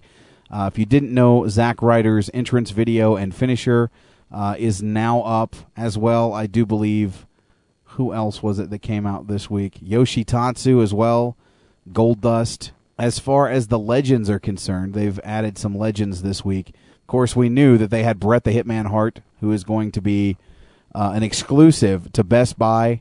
But I also heard that if you buy the copy of the game from anywhere in Canada, not only will you get the special perks from GameStop or Toys R Us, whatever that particular unlockable is, but you also get Bret Hart as well if you're in Canada. Of course, the British Bulldog, Lex Luger are going to be DLC, and I believe the DLC pack number 2. But the other legends that were released this week, Terry Funk is making his return from SmackDown vs. Raw 2008, pretty much the same model they used in that video game. Jake the Snake Roberts making his return to the SmackDown vs. Raw series after he was in, I believe, SmackDown vs. Raw 2006, and also from Legends of WrestleMania last year, which it looks like his Legends of WrestleMania outfit. Also making the roster this year as far as the legends are concerned, Jimmy Superfly Snuka. So that will be interesting. There are 2 legend spots yet to be revealed. I can confirm that Yokozuna is not one of those spots. I can confirm the Ultimate Warrior is not one of those spots. And I'm pretty sure that we can confirm that Randy Macho Man Savage is not one of those spots. So it's going to be interesting to see who ends up filling those 2 spots on the Legends roster in the very near future. I'm pumped. I'll be real honest. I mean, we've got a little over 3 weeks before this game drops. 2 days after bragging rights on Tuesday, October 26th, this game hits retail stores. And, again, everything that they have mentioned, the Universe mode, the newest feature that they just announced this past week, Create a Match. Yeah, you heard me, Create a Match. There's no new match types in the game, but Create a Match allows you to go in and edit the way you want matches. Like, I believe some of the examples they threw out was an Inferno tables match or an Iron Man Infernos match. I mean, there's all kinds of things that you can kind of go in and tweak and mess around with in this Create a Match. I think that Corey Ledesma was going around saying that there were 100 different match type possibilities. So it's going to be interesting to see how that really plays out. With the inclusion of the new Create a Move position from the turnbuckle, looks like the game has a lot more variety than previous iterations. So I'm looking forward to getting my hands on this game on October 26th. You should as well. So with that said, I'm going to open up the phone lines right here on Unplugged, 501-588-7957. If you have a question, a concern, or you just kind of want to talk, definitely do that. If you want to send an email, send the email to sundaynightshowdown@yahoo.ca, and I will answer whatever question or read your email live on the air. We're going to wrap things up in a little over about 30 minutes from now. So if you do want to be a part of the broadcast, you have something that you would like to talk about, whether it's SmackDown from tonight, whether it was TNA Impact from last night, or, of course, Bound for Glory this Sunday, definitely now is the time to do so. 501-588-7957, and I'll get to you momentarily. with that said, it looks like we do have a caller. Welcome to Unplugged. Who's this? Hollywood. Hollywood. What's up, buddy? Oh, not much. Not much going on. Yeah, I see you're talking about SmackDown. I saw the video for that Universal. That looks really, really cool. I can't wait to get my hands on that. I'm telling you, man, this game looks incredible. It does. You said you look really, really good at that. You know, I mean, I know Marcus Stevenson was posting all kinds of links the other day, and it's looking like he's got a bunch of different things, as far as reviews. In his Twitter, if you go to Marcus Stevenson's Twitter, he actually was posting a bunch of reviews for the game. So they have officially had a lot of reviews come out, and everything that I have seen so far has been very positive. So it's going to be interesting to see exactly how that plays out. But I'm stoked. I am pumped. I cannot wait. Yeah, I can't wait, but it's going to be late for me to get the game, though. I got to wait. It's going to be about Christmas time for me. See, I'm kind of torn. I mean, I'm going to end up buying not only SmackDown vs. Raw 2011, but if you haven't seen the preview for The Force Unleashed 2, oh my God, that game looks fantastic. Oh, I've seen a lot. I've seen a few trailers for that. And I want to get that game myself. That game looks sweet. And for those of you that didn't know, it looks like that October 12th is going to be the release date for the demo for The Force Unleashed 2. So keep your eyes open for the Force demo, or the Force Unleashed 2 demo, coming out October 12th. And then you got EA MMA coming out, so if you're a big EA fan, so got that coming out. So. You know, I still haven't played the demo for that. I hear it's really good. I know Charles Shane was telling me that he liked the EA MMA game a lot better than the THQ UFC game. I've yet to check it out, but I did download it. I have the 2010 one. I mean, it's better in some respects. I mean, I had the worst time giving a submission. I get into the hold, and then I do the thing, and just every time it breaks, it's like, okay. I mean, why can't they just use the same thing from like SmackDown vs. Raw, where you just click the thing and hold it down and whatever? That would be so much easier. I absolutely agree. That, story mode's a little bit complicated too. I guess it's a different team, so. There's a lot of information. I'll probably cover this next week on the show, but there's a lot of information coming out about some of the roster being revealed for the Marvel vs. Capcom 3, which comes out next year, which I'm super pumped. I mean, I don't know if you're a big Street Fighter fan, but... Oh, yeah. I love Street Fighter. I mean, do you want to know how big of a Street Fighter fan I am? I have Vega for my PS3 theme. I mean, that's how big of a Street Fighter fan I am. That's awesome. I remember back in the day, and I promise one of these days in the very near future, I'm going to bring my best friend Dave on. He and I used to run Street Fighter tournaments. We'd play Street Fighter Alpha or, just various incarnations of the Street Fighter games. We'd get together with 10 or 11, 15 other people sometimes and throw tournaments once a month and, put $5 down and winner takes all. I mean, so we've had some real fun in the past throwing down to some Street Fighter, but I want to bring him on just because I think it would be an interesting dynamic to bring him aboard and share some of those stories. And, we went to high school together, so I guarantee you that guy could tell you stories about me that that would trip you guys out. I cannot wait till Street Fighter versus Tekken. That's going to look great, because I'm a big Tekken fan. Well, and the cool thing about that is both companies, Namco and Capcom, are making their own separate versions of the game.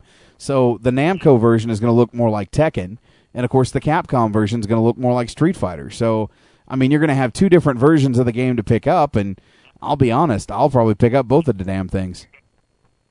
Yeah, that's kind of that's what I wanted, because I hope they put a lot of, they always put a lot of extra stuff. They have bowling, or they'll have customization features. They have Tekken 5 and different little mini games and stuff like that. So I hope they do that with that game too. Street Fighter has the same thing. They have their little mini games, so it should be pretty. It should look really great. Yeah, I agree. Like I said, I'm just looking forward to putting Zangief against King, because those are two of my favorite wrestler characters from video games. I can remember back in the day when Tekken 2 first hit arcades. I used to work in an arcade back in 1996 when that game first came out, 95, I guess, 96 when that game came out. and I had so much fun just, going into the arcade after hours and pumping in credits, or on my off days taking the key and going in and learning how to play that. I used to be able to put all the combos together with King, where I would just put you in that 10-hit combo where he'd hit the German suplex and the power bomb and all that other shit, man. That was... I love that game. That game was the best Tekken game to me. Tekken 3 was okay. I kind of felt like they lost a little bit after Tekken 2. I mean, the graphics got better, but the gameplay didn't. And I kind of miss the original couple Tekken games. For me, my favorite Tekken game had to be Tekken 5. I have not yet to play Tekken 6 yet. I still want to. I need to finally get that. For me, the most game I ever got to make any good combos out of was probably like, what was that game? For the Super Nintendo, Killer Instinct. That's it. Killer Instinct. That's when I really ever got like a lot of combos on. But Street Fighter is always just better just playing the doing how you can Combo breaker. I fucking love that game. Orchid was the shit, but my favorite was Jago. I could totally fuck people up with Jago. I liked playing as Fulgore, the cyborg. Oh, yeah. And Glacius. I fucking love Glacius. I would love them to do more combo games like that. I'd love to. I even see, like a King of Fighters versus, like a samurai sword, or I can't remember that. Samurai Showdown? Yeah. Yeah, Samurai Showdown was the shit too. Like that. Yeah, there was so many games, man. Like so many games back in the day when I worked at the arcade. I know exactly what you're talking about. Yeah, I guess I should get wrestling. I am interested to see what they're going to do with TNA on Saturday. I mean, I'm on listening, so. Yeah. I really hope. I mean, this is not going to happen. I know for a fact this probably won't happen. But I would love to see the biggest swerve in wrestling if Paul Heyman just showed up on Bound for Glory. I know it's not going to happen, but it'd be a great swerve. Yeah, I really think that if TNA with this they angle, unless they do anything short of bringing in one of the McMahon family, I don't know how this angle is going to play out. I don't think it's going to work. I really don't. Nah. I mean, unless they get some big swerve that, no one else knew about. It's just something they just kept secret, but TNA is not really good at keeping secrets, so. True. So is there anything... That's kind of one of their biggest downfalls. No, I would agree with that. So is there anything else you want to talk about, Mark? Nah, that's pretty much it. I mean, like I said, I can't wait for some of the games to come out. So, but no, I'll let you get back to the other calls, and I'll talk to you. Talk to y'all later, and I'll be there on Sunday. So. All right, Hollywood. I appreciate it, my brother. Yep. Later. I'll talk to you in a bit. All right, so the phone lines, guys, are open. 501-588-7957. While I'm waiting for another call, I'm going to kind of look over the roster here of people who have not been videos and stuff that have not been released for SmackDown versus Raw over at the roster page. Dashing Cody Rhodes has yet to be released as far as his actual entrance video and finish goes. Of course, we still have a few others. We have Hornswoggle and Paul Bearer as managers, non-playable characters. So a lot of interesting things are going to break down from this particular roster reveal, which, again, will probably be on Tuesday of next week. They tend to release the rosters on Tuesdays and Thursdays. With that said, let's go back to the phone lines, 501-588-7957. Welcome to Unplugged. Who's this? What up, man? It's Trent Phoenix. Oh, man, what's going on tonight, dude? Not much. This is actually a first, man. This is the first time I've called into this show sober, and I don't know when. That's awesome, bro. Yeah, I ran out of weed, so. Oh, man. You're actually out? Yeah, when I buy my weed, I normally buy maybe 2 to 3 pounds of it at a time, and I literally smoke 2 to 3 pounds of weed up. And so you're going to be kind of dry till Monday then? Yeah. Well, that sucks. Well, shit happens. I can't help it. Yeah, I hear you, man. So what's on your mind tonight? About these video games, bro. it's a big gaming year for me. Like all around gaming, like SmackDown versus Raw 2011. I'm for that too because the creative match tag sounds so sounds freaking amazing. I'm digging stuff like Hell in a Cell ladder matches. Now that would be cool. A Hell in a Cell ladder match would be interesting. Maybe let's see. Well, let me see. That could be the other stuff potential, but I'm just saying ladder matches and cages. Possibly tables, Hell in a Cell matches, stuff like that of that nature. Yeah, there's a bunch of other games coming up that I'm very interested in getting at.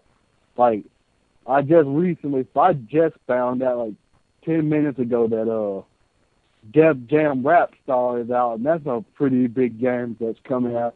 It's out now, and I'm really interested in picking it up.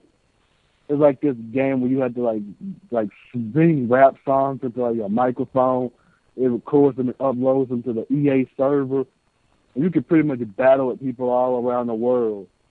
Oh my God! You know what, man? I would fucking die to hear Crelly have a battle rap with somebody. Crowley said he played a Euro game. He said he's saying Public Enemy's Fight the Power. Oh my God! I want audio of that, Crelly. I know you're listening. I want audio of Fight the Power. Wow, I would love to see him do a battle rap with somebody. That would be epic. Crelly versus Walkie, battle rap. That's money right there. God help us all. That is money, but God help us. I don't know what would be worse. Crelly Walkie battle rap or Justin Bieber singing the national anthem at WrestleMania 27. If Justin Bieber sings the national anthem at WrestleMania 27, I seriously am not going to watch WrestleMania this year. I will honestly protest. Because if the WWE getting that desperate to please the kids that they're willing to hire that faggot to sing the national anthem. Hey, man, it's a way to bring in kids, man. But what I'm saying is, I'm going to make the same point that I've always made with this pleasing the kids. It's good to target kids, you know what, all that good stuff. But how can they just forget about us classic wrestling fans? Like, they have grown up watching this stuff in the 90s. I'm about like us men, us teenagers that grew up watching this. And now we're watching this now in this watered down version. It literally makes me sick to my stomach to see the stuff that goes on in WWE and TNA too. Like this Jersey Shore thing last on Impact Thursday. That was the most sickening thing I've seen in a long time. Yeah, I'm going to agree, man. That Jersey Shore shit was bad. I don't know what they were thinking with trying to do a parody of Jersey Shore. I don't watch Jersey Shore to begin with, but the fact that you're going to put down some stupid parody with these people, and I'll give them credit. They played the roles just perfectly. But at the end of the day, was it something that we needed to see on Impact? Do we need the Shore on Impact? We've got enough crazy shit happening on that show. Do we really need something else that looks like it was booked into a clusterfuck? No, we don't. And I'm pretty sure that's the last of Cookie and whatever the fuck the other guy's name is on TNA. I think that's pretty much done. From what I understand, even what was it, backstage, Jeremy Borash was telling them to cut. They had to cut that angle short because people were just really up in arms over it and thought it was horrible. I mean, people were bored out of their skull with it. So I think that we can safely say the Shore won't be back on TNA Wrestling. And if they are, I don't know why. But the Shore is gone. Thank God. Yeah, I think the tide finally caught up with the Shore and took them out to the sea. I'm laughing at what Shark said in the chat room. He said, Crowley, Rocky, and Beaver are the modern-day new kids on the block. Actually, they would be more like the modern-day 3-count. I'm sure we could book Tank Abbott to walk out with them. What in the world ever happened to those guys? Which guys? What happened to the new kids on the block and that boy band group that was in WCW? Well, interestingly enough, Hurricane Helms was just on Funtime Shelley. He was a member of 3-count. Shannon Moore, who now wrestles as one half of Inc., was also in the group, but the only guy that's missing from 3 Count that really hasn't had a career outside of 2001 was Evan Courageous. I still don't. I think he's on the back of a milk carton somewhere. I haven't heard that name in a long time either. Now that I think about it, prime time Evan Courageous. Yeah, he disappeared pretty quick. He was supposed to be a big deal back in 2001, 2000, and he fizzled. I was always a big fan though of Sugar Shane Helms, especially when he broke up with them and started using the vertebreaker and was doing his own thing, and then he just went from that to being the Hurricane, and that's pretty much it. And then poor Shannon Moore went on to being Matt Hardy's number 1 MFer to being part of a tag team in TNA called Inc. So there you go. And Tank Abbott is at a bar somewhere right now. I don't know. Tank Abbott, wasn't he booked to win the WCW Championship at one point? I think that was a rumor going around, but no, I don't think he was ever anywhere near contention for that title. Well, that's pretty much all for me tonight, man, because I really don't have anything to talk about when I'm sober. I hear you, man. I'm finding it increasingly harder to talk about anything tonight myself, so I might take a few calls and I might wrap the show early tonight since the wife is back in town. I want to spend a little time with my wife, so I appreciate the call in tonight, Mage. Time with your wife, huh? That's right, dude. Time to spend some time with the wifey. All right, man. All right, Mage. I'll talk to you soon, man. All right. All right. So, guys, I'll take a few more calls right here on Unplugged, 501-588-7957, before we kind of wrap things up on the program tonight. And if you have emails, definitely send those to sundaynightshowdown@yahoo.ca, and I'll get to you here momentarily. But let's go back to the phone lines. I do believe we have a call coming in to Unplugged. Welcome to the show. Who's this? What's up, JJ? This is the Sensational Sean.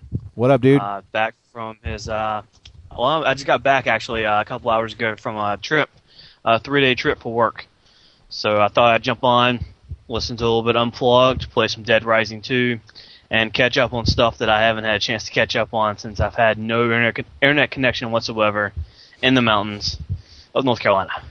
Nice. You haven't missed much, man. So I've heard. I didn't get a chance to watch TNA Impact, which I wasn't happy about because I heard that Mickie James apparently debuted last night.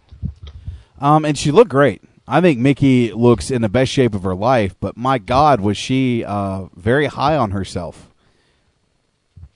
It happens when you come from WWE, I guess. I don't know what it is. When you come from WWE and you go to TNA, it's like you have this ego, this major ego, and I guess she feels that she's a little bit more than what she really is.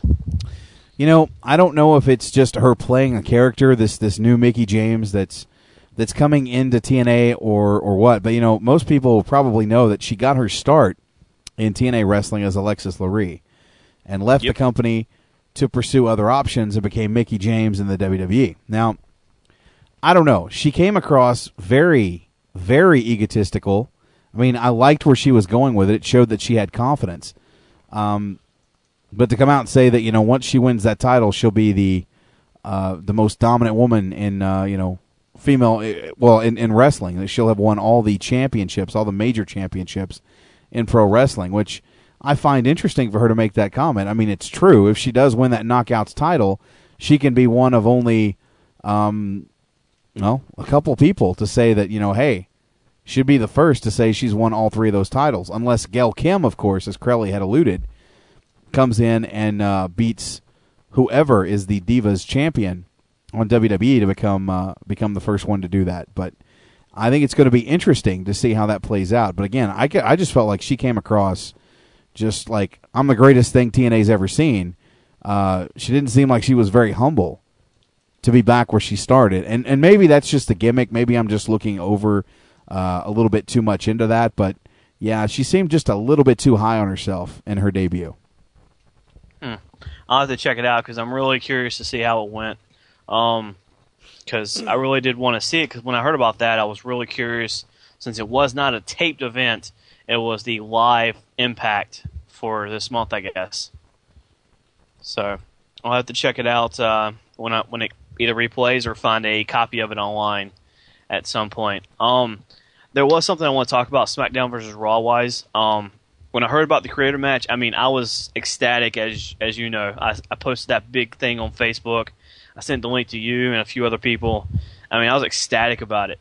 And since I've been hearing more about it, I'm really getting into this with the fact that this really appeases my booking side, I guess. I mean, I've been wanting to do a lot of booking stuff recently, and this is going to appease that a lot because I actually get to go out and create these different kinds of matches. A Inferno tables match, which sounds kind of different. Never really heard of anything like that before. Or the Inferno Iron Man match, or the Hell in a Cell Inferno Iron Man match itself. There's a lot of really good ways you can do this, and I mean, I want to really test this out to the boundaries that it can go without killing the game itself, because, I mean, with all the information that's coming out, this is sounding like probably, as I think you alluded to earlier, when somebody said that it was the greatest SmackDown vs. Raw out there. And I really hope that this is true. Well, it looks like it's poised to take the place of, the number one wrestling game of all time. I mean, I know that I actually saw a video posted over at the Cause.ws website today talking about SmackDown Here Comes the Pain and the stuff that you could do in that game. And there was a video where these two guys had basically put together a tag team where they were doing all kinds of crazy table spots and stuff. And you did have a lot more freedom back then, but when you look at the graphic quality compared to, say, 2003, 2004 to current, I mean, it blows it out of the water. And I would rather have some of those elements, those unrealistic elements, taken out of the game to kind of make things a little more realistic. I mean, let's be honest. I mean, if people want to go back and play Here Comes the Pain and, relive some of that stuff, then, you have the game, go back and do so. But when you think about the current direction of the product, it's going PG again. Obviously, they don't want you doing crazy stuff. Blood is even an option that's going to be turned off in the game. You have to go back in and turn it on. So by default, it will be off. I mean, we should be lucky that blood is even in the game this year. I mean, next year, who knows? With Linda's Senate run coming to a very close close here within the next month or two, it's going to be interesting to see how things change after Linda McMahon has run or either won the Senate race or lost, where they're going to go from this point. But I'm just glad to still have blood in the video game, to be honest. Yeah, really. I mean, with the fact that all that's going through the WWE with no blood, with no color itself, except for if it's in the mouth or it's coming from the nose, they'll kind of wipe it away and won't show that much on TV. I mean, we've been seeing that a lot evident lately with a lot of wrestlers. They've been bleeding from the mouth. And, I mean, you can see the blood in their mouth, and people point it out. But, I mean, you can't really do nothing about that until you get to the back. And I'm really happy to see that blood is still in the game. And in all honesty, I'm really curious to see what happens with WWE itself, booking, storyline, whatever-wise, if Linda loses. Are they going to kind of switch a little bit and go back to a PG-13-ish way? Have a little blood here and there on the shows? Or are they going to stay PG and G and try to keep it as kid-friendly as possible? I mean, there's really no telling what's going to happen, what's going to click in Vince's head once, okay, Linda lost. Okay, let's go do this now. I mean, he really seems like he's jumping from one side to the other a lot recently with a lot of the stuff that they've been showing on TV, going from G to PG-13 all of a sudden, going back to G, going a little bit over PG, going back to G. I mean, it's kind of, he's jumping a lot of areas here, kind of testing the waters, it seems. Well, the one thing I can say, I honestly don't think that regardless of whether she wins or loses the primary or the election, I really don't think they're going to move out of this PG era. I really think they're going to stick with this for a while and bring back some family entertainment. I mean, right now, they are getting the young kids, and that's an important market to kind of to reach to. They've got all kinds of sponsorship money coming in, So I think it would be a mistake to go back to, being the Attitude Era. I know there's so many wrestling fans that miss the Attitude Era, but as a father and a parent myself, I mean, I wouldn't let my kids watch that. So I think you would really shrink down your demographic. I mean, right now they're catering to the people that grew up during the Attitude Era and now have kids of their own, and they've recycled back to a PG era, which I got to be honest, is brilliant. I mean, yeah, it's history repeating itself, and I don't want to see it switch. Honestly, I don't want to see it switch from a PG go straight back to the Attitude Era. I kind of want to see it flirt with the lines a little bit. I mean, I can understand some of the stuff they do, but I kind of would like to see if somebody gets busted open the hard way, let them bleed a little bit. Wipe it away if it gets really bad. Don't just wipe it away if it's like a little cut that's just coming down, little drips here and there. If it's to the Crimson Mask, I want you to wipe that away. Let the match continue, and then we'll continue on. But if it's a little cut, leave it, let it go. I mean, it's flirting with PG-13, and that's what I want. I don't want to just stay in the GPG area. I kind of want to flirt with those PG-13 lines to see how we can go about this. I mean, because stopping the matches, yeah, it sucks, but sometimes it has to go. I mean, thinking about it, looking back at ECW when it came back to SyFy, Hardcore Holly and Rob Van Dam. I mean, the suplex that Hardcore Holly did to Rob Van Dam, slicing his back open. I mean, I definitely commend and applaud Hardcore Holly for continuing, but I really think the ref at that point should have said, you know what, you're really cut. Let's get you out of here and stitch that up. I mean, that was really PG-13-ish there, and it was really on the border of you kind of went over the line here with this one. Can we scoot back a little bit and stay with blood on the face a little bit and not get with the gash? Let's just cut this now and we'll be done.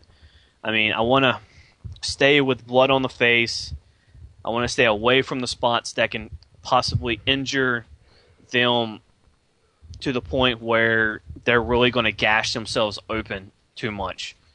I mean, I don't know if I'm making much sense here with this. No, but I totally understand where you're going. And, to exemplify the point you're speaking of, going into this PG era where they don't want to see a lot of blood and they don't want to see a lot of things like that, they're going to have to alter their pay-per-view schedule once again because, you've got Elimination Chamber, which is supposed to be a match that's going to make you bleed. If you're in a cage match and you don't bleed, you're not doing something right. I'm sorry. That is the purpose of a cage. It's supposed to be the most brutal match that you can have between two people. We're using the cage as a weapon, and it's usually the end of a feud. But you've got No Way Out. They usually have, Elimination Chamber is what they're calling it now. Again, you don't need that match if you're going to have a PG product where you're going to have nobody bleeding.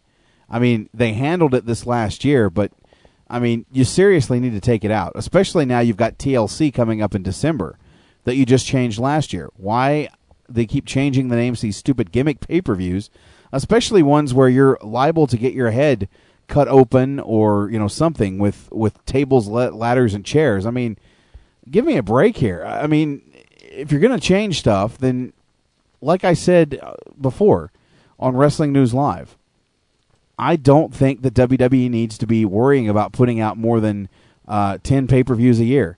You don't need the Elimination Chamber pay-per-view in February. You don't need the TLC or whatever December pay-per-view you have because you honestly need the build going in from Survivor Series to the Rumble. That's an extended period of time that you should take to build programs leading into the Royal Rumble. You should have title matches happening at the Royal Rumble. You should have, obviously, your Royal Rumble match going into that, and there should be build-up to that. Going into WrestleMania, you don't need that pay-per-view in February.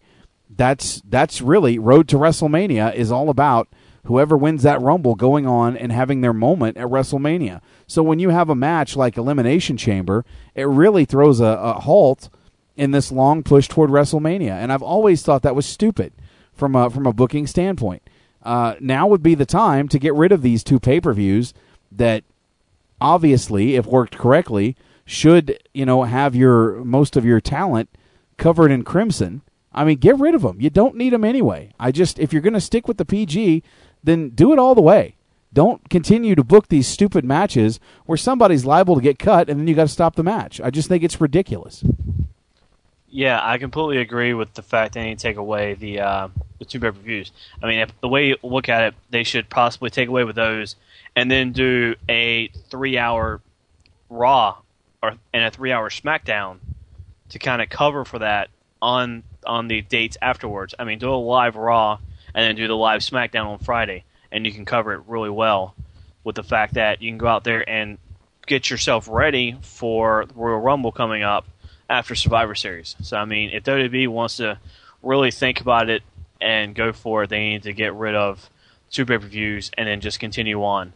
But, of course, we're not with WWE, and the possibility that they're listening is a little low, but here's hoping that they're listening because they need to go for it. Well, don't kid yourself, Sean. They listen to a lot of the shows on this network, so I'm not too concerned about that. But whether they'll take into effect what we're saying, probably not. I mean, we're not on the creative team, but, I mean, that's the way it goes. So is there anything else you have, Sean, before we kind of wrap things up here tonight? There is one thing. I don't know if you have the chance to see the new Chris Jericho DVD that came out, Breaking the Code with Chris Jericho. I mean, it's his biography DVD that came out, I believe, about a week and a half, 2 weeks ago. Have you had a chance to see that yet? I have not. Someone actually had given me a burned copy, but Mark the Shark DiCarlo took it because the burned copy he was supposed to get didn't work. So I have not yet had a chance to watch it. And as far as burned copies go, I think I've bought enough WWE pay-per-views to be entitled to do that. So not too concerned. Well, if you own one, JJ, to be honest, I would own this one. I mean, this ended up being one of my favorite WWE DVDs to come out in recent years. I mean, I bought the Shawn Michaels DVD when it came out. I bought the Ric Flair DVD. I bought the Stone Cold Steve Austin. I bought the Rey Mysterio. Out of all of those to come out, and pretty much any pay-per-view, the Chris Jericho DVD has by far been my favorite. And I finished the biography section this afternoon on the way back, and I was just floored by a lot of the information they had in there, back from his days in Mexico and Japan to his days in ECW, WCW to WWF/E. They just packed in a lot of information about different things, and I was really amazed by the match selections, what they all talked about, just everything, period, in the whole DVD set was just probably one of the greatest. I mean, Chris Jericho is among the top of the greatest wrestlers of all time. I mean, he's been around for a long time, and he's definitely one of the best out there, and this DVD definitely shows you why. If you get a chance, I definitely think this is a definite buy, period, because it is just so good about how they go through this entire. I mean, he's hilarious in some points, but he gets serious when he needs to get serious. He talks about Fozzy. He talks about leaving the WWE. Talks about how he wants to go out. I mean, Chris Jericho has definitely earned a new level of respect from me for this DVD alone. I will check it out for sure. It's on my list. Chris Jericho is one of my favorite talents, so it's probably going to be a purchase for me sometime down the road, but I do look forward to catching it. Before I let you go, Sean, I just want to give everybody a quick update on what's going on with the eFed. I was originally going to have an episode out this week, but and I don't want to really bring this up too much, and I don't want to discuss details, but due to the departures of several people from the eFed, and really from even having anything to do with this network, it's kind of put me in a booking hole at the moment. So I'm trying to recoup and figure out how to rework some of the storylines. So nothing's coming out this week. I'll try to have something up for next week. And then after that, we probably won't do another eFed thing until after the SmackDown versus Raw 2011 game comes out, so I can start converting stuff over to that game. But for right now, I've been kind of left in a bad spot. And so I'm having to figure out what to do with things. So because of the departures of several talents from the eFed, I am forced to rework storylines and get some other stuff going on. So I apologize for the delay, guys, but I will have it up as soon as I can, and everything will be back on track from this point on. Well, I think from me, and I'm pretty sure a lot of the guys that are involved with EFED who watch it, we're pretty much all the same. Take your time, man. You do a lot for this network. You are basically the network as is. You do the EFED. I mean, take your time, man. Go out there, hang out with your wife. I mean, I know Harmony loves spending time with you. So, I mean, just go enjoy life itself. I do, my brother, I do. But on that note, I think it's time we kind of wrap this thing up, put it to bed. Any last words, Sean? I'm glad to be back in North Carolina. I'm glad to have you still on the network, and I'm glad to have this great network to be able to listen to great shows. And to Trey and JJ, congratulations on 15 years of probably one of the greatest wrestling radio shows out there. Hopefully at some point I will get back into listening to it on Monday nights, but for now I stick with the archive. I want to thank you both for the great shows. Oh, I do have one major announcement that I meant to bring this up earlier in the show, but we may as well close out with it. After the colossal 2-hour epic interview that we just had with Kurt Angle, that's getting rave reviews, and I know Angle is on the media tour right now. Literally, I know of 2 or 3 other interviews he's done this week that are getting a lot of press. Out of all those interviews, we're talking 15 to 20 minutes. We got 2 hours out of Kurt Angle. Who else can say that right now? I mean, that's got to tell you something. That's got to speak volumes, that all these other shows are getting 15 to 20 minutes. And we got 2 hours. Just saying. That's a pretty big thing. But off the heels of this Kurt Angle interview, and make no mistake about it, WNL is not going to become the show that's all about interviews. I mean, me and Trey do what we do. We entertain you guys. We don't need guests to have fun on that show and bring in listeners. But here's the thing.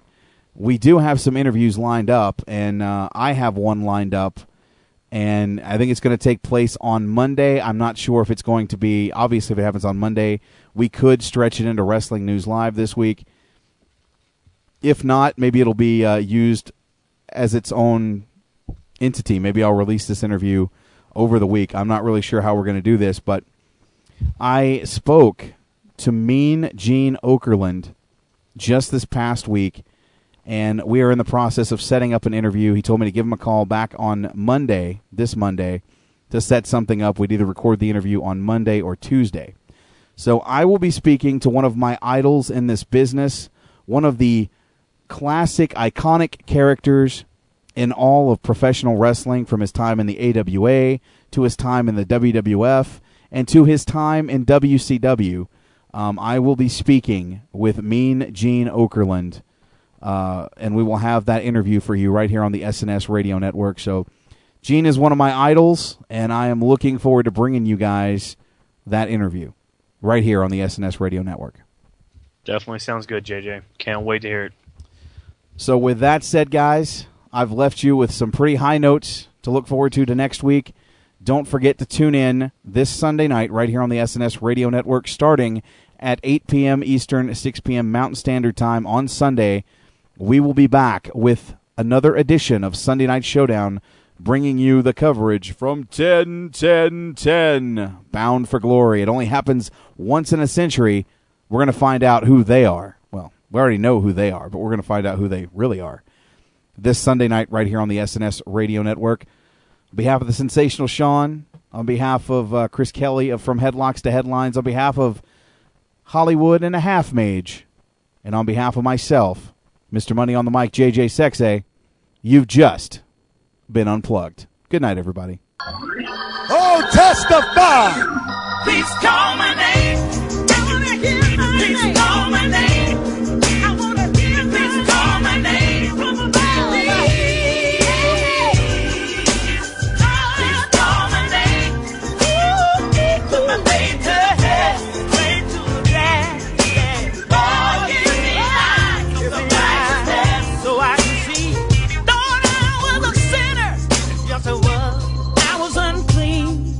Oh, but I've been to the mountain.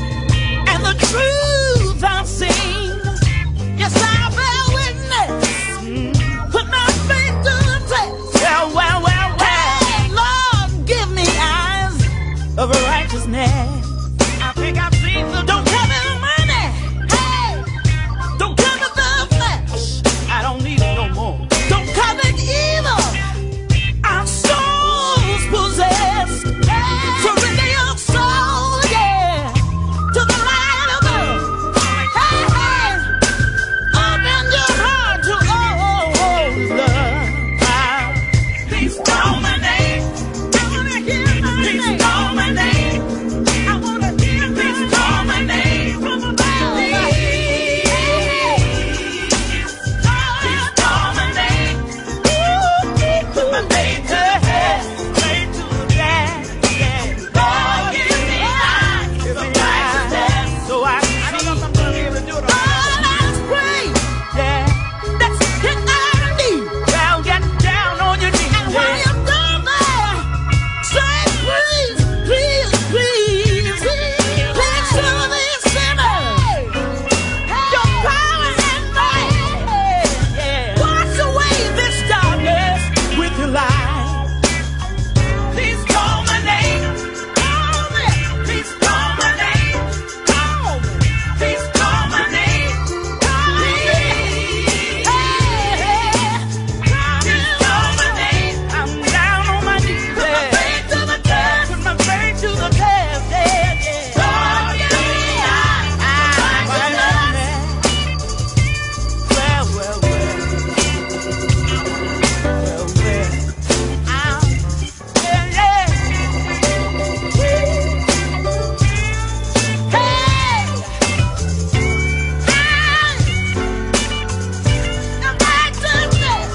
Down here on my knees. Well, well, well,